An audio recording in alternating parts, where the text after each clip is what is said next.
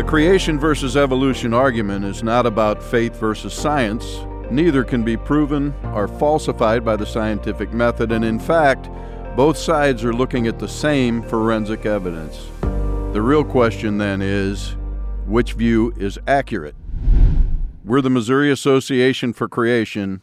Welcome to our podcast.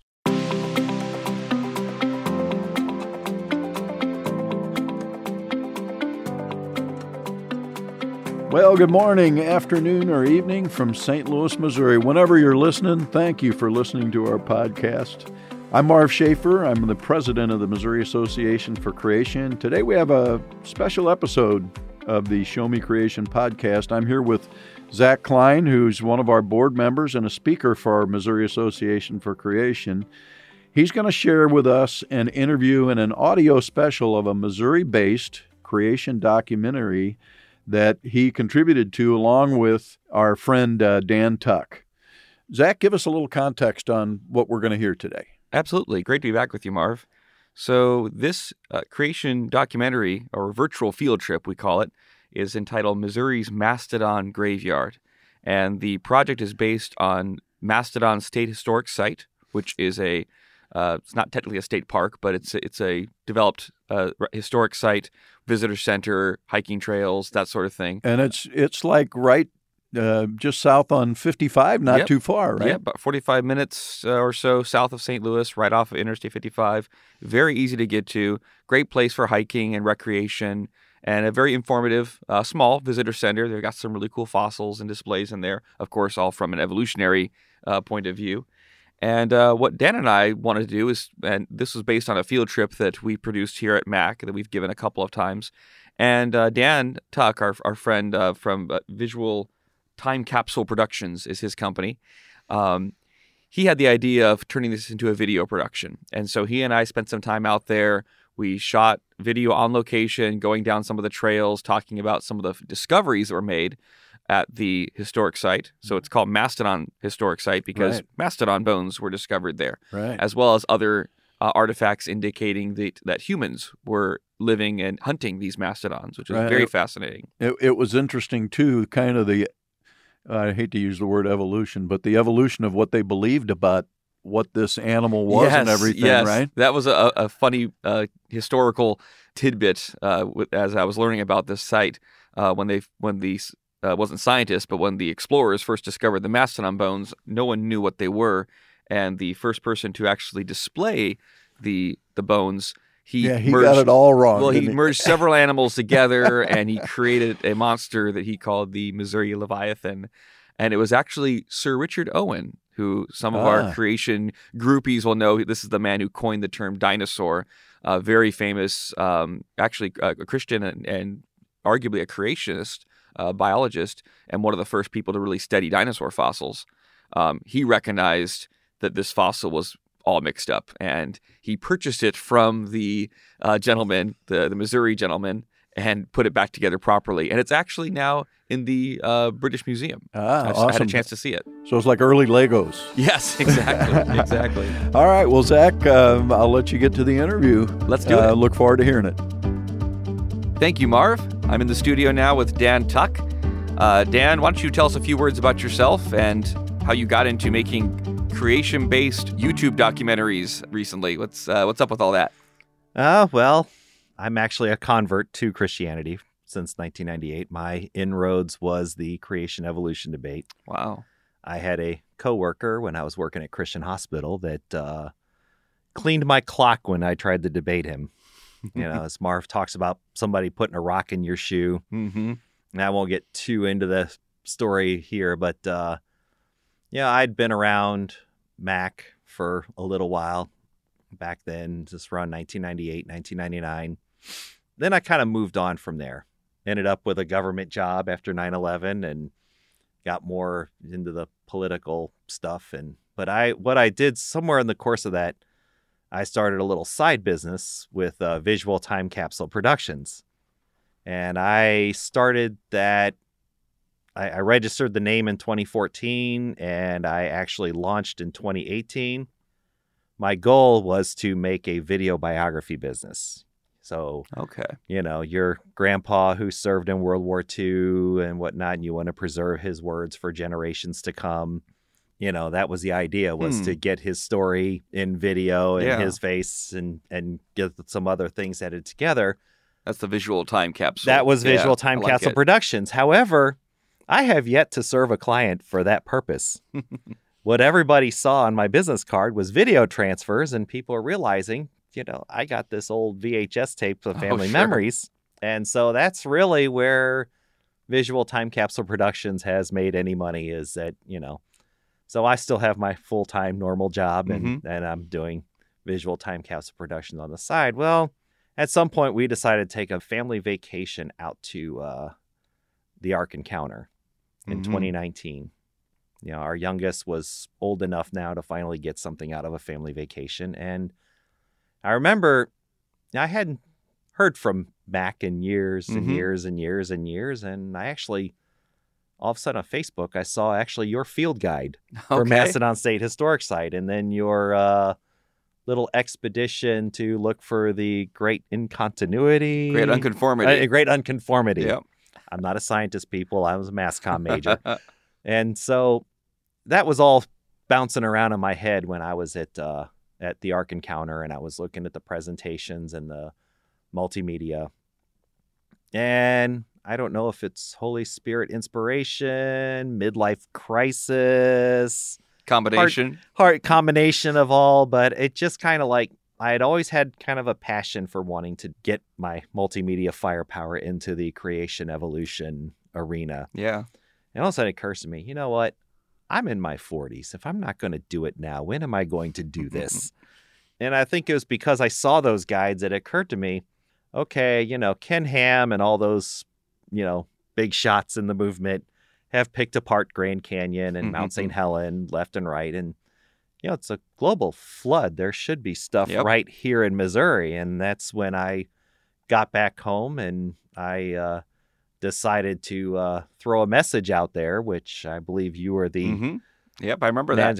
Yes. And so I remember so one thing people should note here, that when I plug back in, we started shooting on Mastodon right after Missouri opened up. That's right. After the pandemic lockdowns.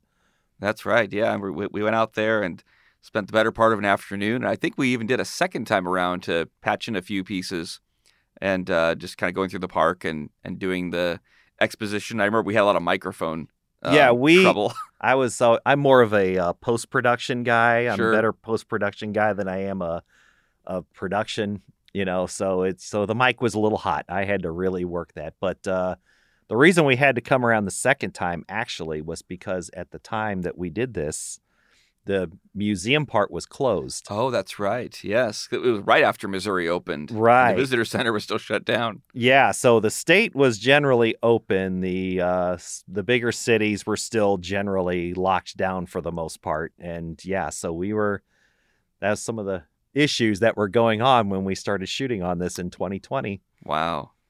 Yeah, I loved so through that all, we of course, we shot the footage at the park, kind of doing a virtual field trip through the various trails and the various points of interest. And then, of course, you got in contact, and I guess I helped put you in contact with some people, and you got to actually get some creationist experts, such as Paul Garner and Mike Ord, Todd Wood, and you were able to get their contributions as well and make that part of what really made it a full documentary and not just a camera along the trail program. Right. No, well, this is something that was kind of liberating about the pandemic. Is before the pandemic, I would never dream of trying to use a Zoom interview or a WebEx or whatever in a video production. I just would never have done it. You always try to get in person so you can control the environment, you can control the audio, but I was like, well, I could sit here and wonder when all this is going to lift and we can just put this off for a year or two. And it's like, no, it just occurred to me Zoom was so prevalent at that point. It was normal now.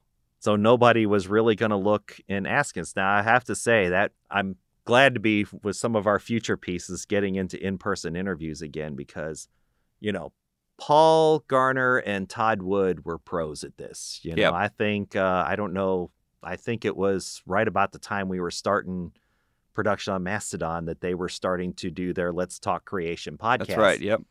And the nice part with that is both of them had the backgrounds that everybody was familiar with because they're doing this on Zoom. Mm-hmm. And actually, Todd was a little more. The trouble with Zoom is it makes too small of a video. Oh, sure. Nice part is Todd was keen enough on that he decided to just take my questions, answer them independently, and then send me the video clip. So we got some nice. Mike Ord was a challenge. And the reason he was a challenge was because the room that he was sitting in, I was talking to him. It was nighttime where I was at, but the sun was setting. And that sunlight was coming right through and it was moving as we were talking. And so that's where the post-production skills really come in. Wow. Well, the finished product was excellent, I have to say. Of course, thank you. I have to excuse my own role in that as far as being the host. It's always a little cringy watching yourself in a documentary as the narrator. But well, I have to tell you, Zach, when people that have seen it, and I've even shown this to people I know that are nominal or non-believers and who've liked it. Wow. And you know, the two people they're the biggest fans of? Paul Garner and you. Wow. Well, I won't let that go to my head. But no, seriously, thank you for both the insight into kind of the backstory of how this project came to be. And it's still by far the most watched video on the Missouri Association for Creation YouTube channel. And we'll have the link there in the show notes. But I think it'll be good just to let folks listen in and get to hear the audio track of Missouri's Mastodon Graveyard. Thank you again, Dan, for all the work you put into shooting and producing this project. And yeah, I hope that our listeners will enjoy it. All right, me too.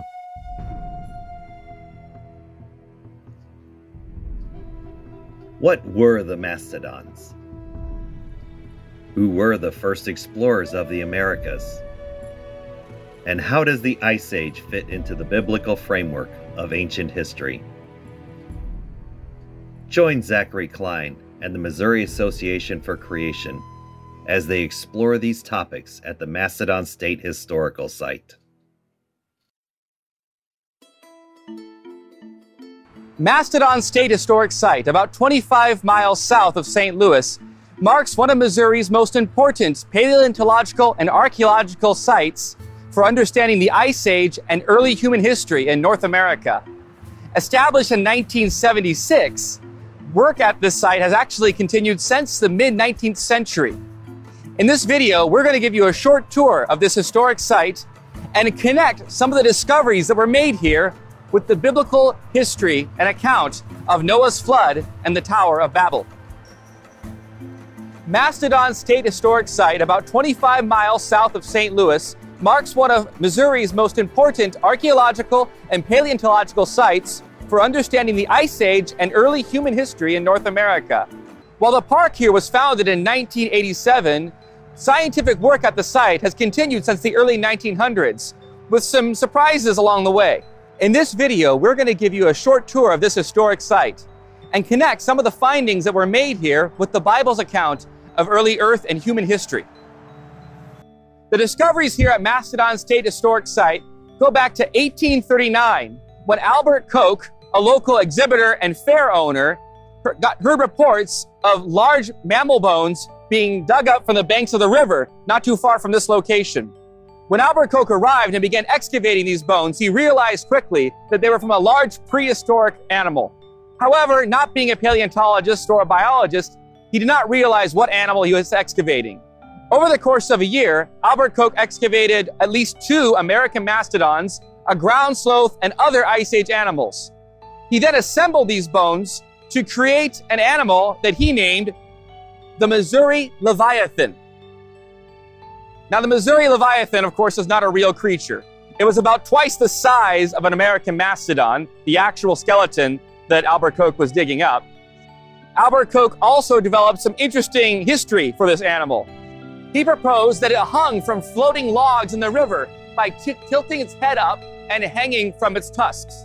Additionally, he said that it was killed by an asteroid impact, because why not? In 1844, Albert Koch took his show on the road and ended up in London, where he exhibited the Missouri Leviathan to crowds of fans. Sir Richard Owen of the British Museum, most famous for coining the term dinosaur, observed the exhibition and realized what was going on. Sir Richard Owen purchased the skeleton from Albercoke, reassembled it, and put it on display where it is today in the British Museum as the Kimmswick Mastodon, a beautiful specimen of the American mastodon that lived in this continent during the Ice Age. In the 1950s, 60s, and 70s, paleontological work continued here at this site. Additional bones were discovered, as well as some important archaeological discoveries that would link the American mastodon with early human history. Finally, in 1987, the state park was established to protect the site as the construction of Interstate 55 developed nearby. So what exactly is a mastodon? Mastodons are often confused with their relative, the woolly mammoth. In fact, mammoths are actually larger than mastodons and had a very different diet. Mastodons tended to graze on shrubs and trees, tree branches. Woolly mammoths then are more associated with the grasslands of ancient Siberia. At the visitor center here at the historic site, mastodons, mammoths, Asian and African elephants, and other extinct members of the Proboscideae family are assembled together into what's called an evolutionary tree, with a common ancestor from which all the various subspecies of Proboscideae animals descended. How do we look at this as biblical creationists? So creationists have developed a new taxonomic term, the beramine, taken from the Hebrew word bara for create and mean for kind. A beramine, or a created kind, represents the original created type of animal that God created in the beginning. What baraminologists do is that they seek to apply a range of different criteria, from hybridization studies to statistical analyses based on the morphology, the overall shape and form of living creatures, to try to identify continuity, evidence of continuity between different species. And in most cases, at least among the vertebrates, which is probably where we've done most work, the created kind seems to be roughly equivalent to what we would call the family in the standard Linnaean taxonomy. So people may be familiar with the standard taxonomic hierarchy. So we have species. Species are then grouped together into genera. Genera are grouped together into families. Families into orders. Orders into classes, and so on. Now, in the case of the elephants, and I'm using that term in the broadest sense, we're actually dealing with an entire order. So not a family, but an entire order called the Proboscidea. And within the Proboscidea, we actually have multiple families of elephants. The Ice Age mammoths, now they're interesting because they actually were members of the Elephantidae. So they are, in effect, members of the same family as the living elephants. So they are almost certainly members of the same created kind. And that kind would have been represented on the ark. And when that group of elephants came off the ark, they diversified into the different species of elephants that we have today, and also the mammoths. So that's one of those families. The mastodons, however, actually belong to a different family. They're a separate family. They may look superficially similar in some respects to the mammoths, but the mastodons actually have some differences to mammoths. They're shorter, they're stockier, they have shorter, straighter tusks. They were more adapted for browsing, whereas the mammoths were grazers. They were sort of living on grasslands. So there are some differences. And so they appear to be, in fact, a separate created kind to the mammoths. So what was the Ice Age? Conventionally, there are believed to have been as many as 50 periods of glaciation, or ice ages. In these periods, ice is said to have accumulated in the northern parts of the continents and then advanced southward, covering much of North America, Europe, and Asia. Now, the most of the direct evidence for an ice age is only of the most recent period of glaciation, which is again conventionally believed to have been about 100,000 to 30,000 years ago. How do we square this with the Bible's time frame? Well, of course, creationists would not accept the absolute ages for the Ice Age and would generally propose that there was only ever that one last Ice Age, as opposed to there being 40 or 50. But the conditions for an Ice Age are rather contradictory. To develop an Ice Age, you need to have more precipitation, more rain, and therefore more snowfall. To get that, you need more evaporation, more water from the oceans entering the atmosphere to condense and fall as rain and snow. However, in addition to warm conditions for evaporation, to get an Ice Age, you need cold conditions over the continents. What could both cool the land and warm the sea? This contradiction has hampered attempts to explain the Ice Age in terms of purely naturalistic phenomenon. However, the biblical flood offers a potential key to this otherwise puzzling dilemma. You see, in Genesis 7, chapter 11, we read that at the beginning of the flood, the fountains of the great deep were broken apart. Creation scientists believe that this is referring to a volcanic and tectonic event occurring in the oceans, and therefore producing large quantities of heat, of volcanism, of magma, and other volcanic phenomenon starting in the oceans. The Ice Age climate had mild winters, but cool summers. And the reason for that, on land, you would cool the summers by all the residual volcanic ash and aerosols and meteorite impact debris left in the stratosphere. And it affects mainly the summers. It wouldn't affect the winters at all. This cooling effect due to volcanism has been known to happen even in modern times. Volcanic eruptions often lead to a drop in global temperature. Worldwide volcanic activity at the time of the flood could lead to worldwide continental cooling immediately after the flood, while the ocean waters would still retain their excess heat from that same volcanism. The warmer the sea surface temperatures, the more the evaporation. During the Ice Age, it could have been, say, 25 to 30 degrees centigrade, 30 degrees centigrade being 86 degrees Fahrenheit. And you can give off huge amount of water vapor at mid and high latitudes from the oceans. Mild winters and cool summers with little seasonal contrast. That's the climate that results in rapid deposition of snow at the high latitudes and in some places in the mid latitudes and in the mountains, starting with the high mountains and then lowering with time. Even tropical mountains were glaciated about 3,000 feet lower than the glacial line today. So timing the cooling of the ocean, 3/4 by evaporation, 1/4 by contact of cooler air from land blowing over the warmer water. The water will warm the air, but that air will cool the top of the ocean. And so you can time it based on estimates of what the paleoclimate was like during the Ice Age. And so based on that timing, I estimated that the Ice Age was approximately 500 years to reach glacial maximum. And then it took about 200 years to melt after that. Here, at the end of the Wildflower Trail, we see this concrete pad that marks one of the dig sites where the bones of American mastodons and other Ice Age animals were uncovered. These dig sites stretch along the Wildflower Trail, usually marked by either concrete or some other disturbed earth.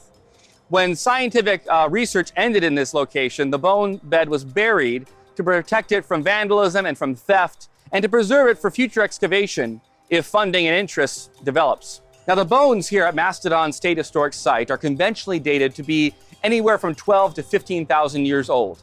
The Ice Age is believed to have taken place between 100 to 30,000 years ago. These dates are generally derived using radiocarbon or carbon-14 dating. Well, speaking of radiocarbon specifically, these sorts of dates require a calibration, a correlation between the amount and kind of carbon in the atmosphere with the amount of carbon you find in a given bone. Knowing that correlation is very important to getting an accurate date, which is why radiocarbon dates are very accurate in recent history, where we have direct data for how much carbon is currently in the atmosphere or how much carbon was in the atmosphere 100 years ago. As you go farther back in time, however, we do not have that kind of data. And if you do not have an accurately calibrated radiocarbon curve representing the carbon in the atmosphere, your date is going to be progressively inflated as you go back in time. Carbon-14 is produced in the upper atmosphere of the Earth. When cosmic rays, which are continually bombarding the upper atmosphere, they produce subatomic particles called neutrons. And these neutrons collide with atoms of nitrogen-14, which is a very abundant gas in the atmosphere.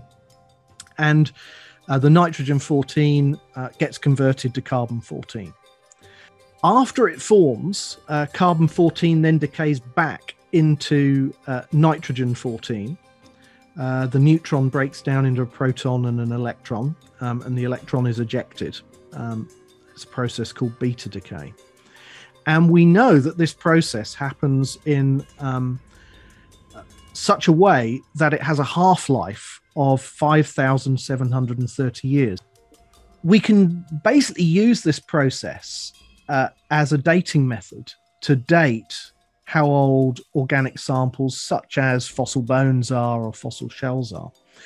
If the carbon-14 has formed at a constant rate in the Earth's atmosphere for a very long time, but notice that we've made some important assumptions, right? We've assumed that the production rate of carbon-14 has always been the same in the Earth's past as it is today.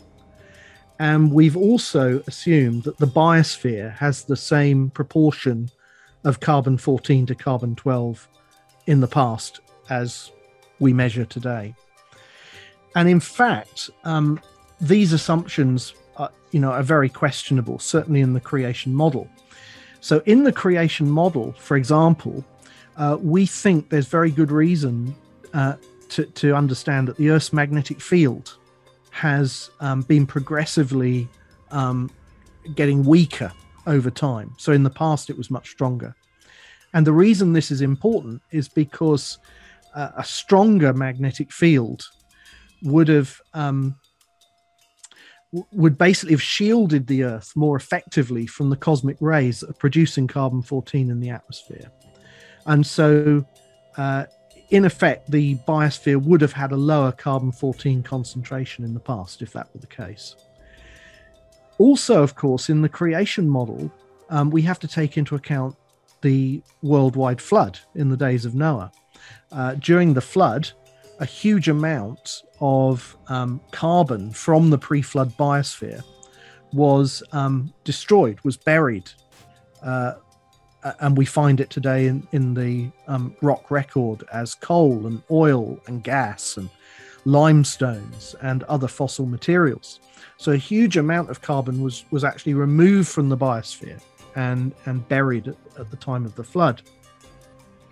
While you can only date organic remains, not rocks, coal is an excellent sample to date through radiocarbon. However, the coal layers in the rock record have a peculiar characteristic in that no matter what their supposed age, be it 300 million years to 100 million years, coal seams in Missouri and elsewhere in the Midwest all date to roughly 35 to 40,000 years, according to conventional radiocarbon.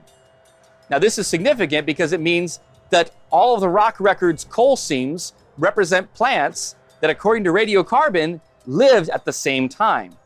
Now, both of those things, the stronger magnetic field and the burial of all of this organic carbon at the time of the flood, both have the same effect, which is to, in effect, give erroneously old ages for fossil samples, given the assumption that the carbon-14, carbon-12 proportion has always been the same and the production rate has always been the same. Bearing in mind what we know about the Earth's past and these facts of a stronger magnetic field, the burial of all of this organic carbon at the time of the flood, we need to devise a way that then allows us to recalibrate the radiocarbon dates. And it will mean that those dates actually are much younger than they appear to be in the old Earth model.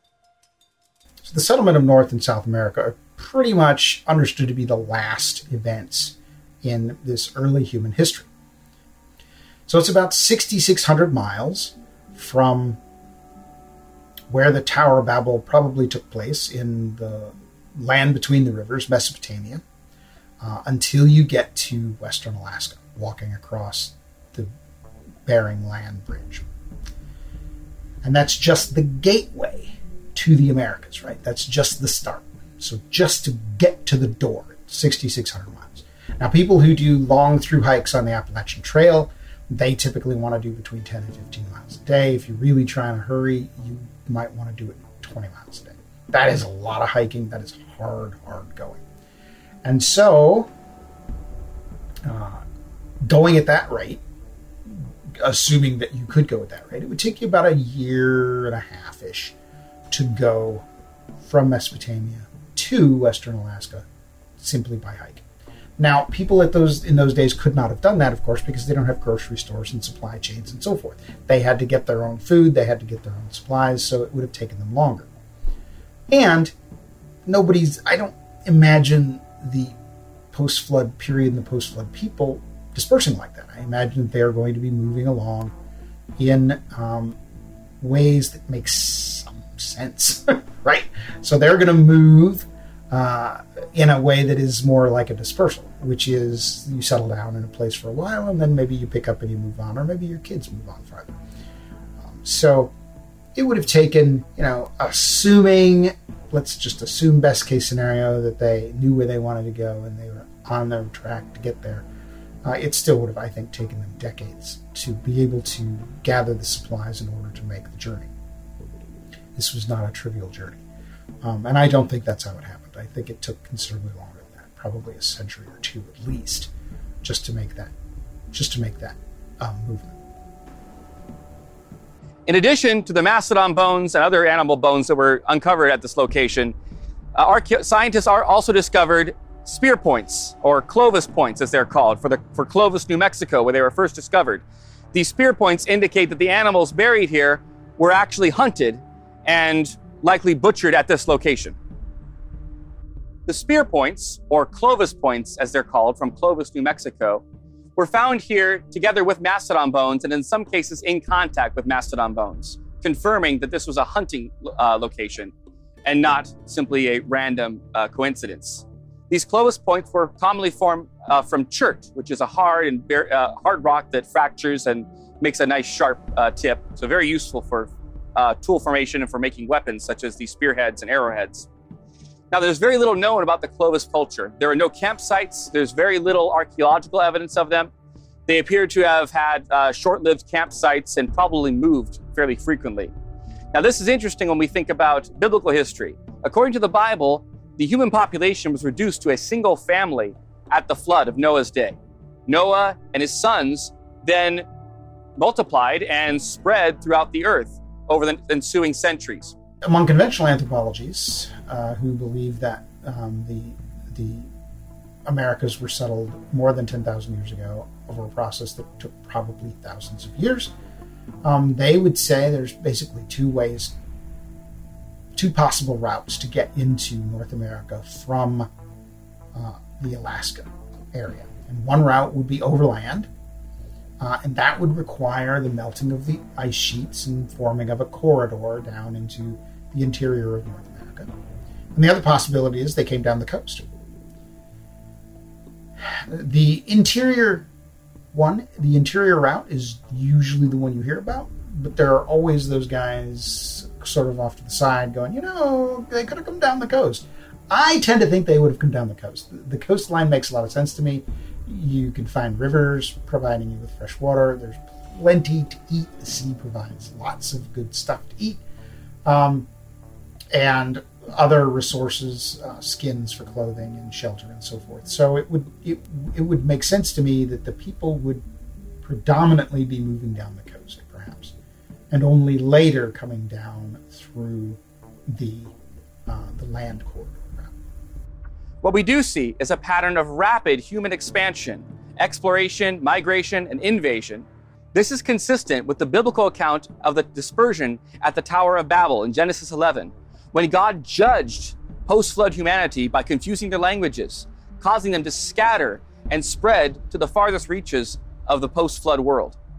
The model that I have presented can account for a rapid ice age of 700 years total.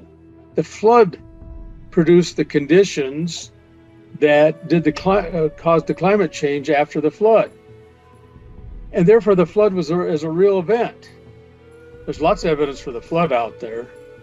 With the flood being real, that indicates that Genesis 1 to 11 is real. The history of Genesis 1 to 11 is real.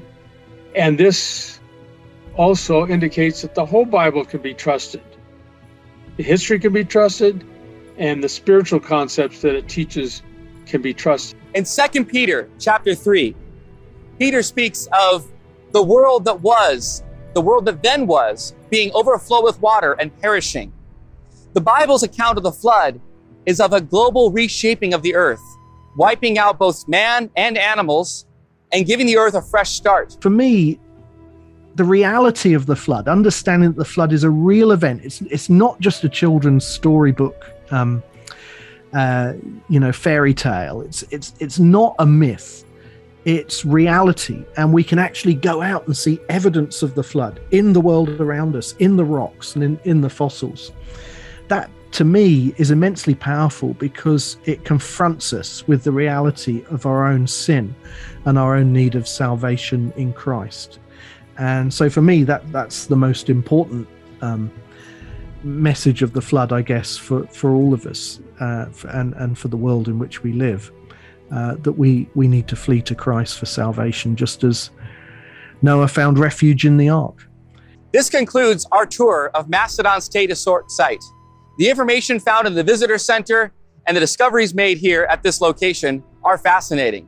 But most importantly, they tell a story of an earth that's been reshaped and of animals and humans reestablishing themselves amidst a changing environment and a devastated planet in the aftermath of God's judgment at the time of the flood of Noah. I study God's creation in part because I have a lot of questions.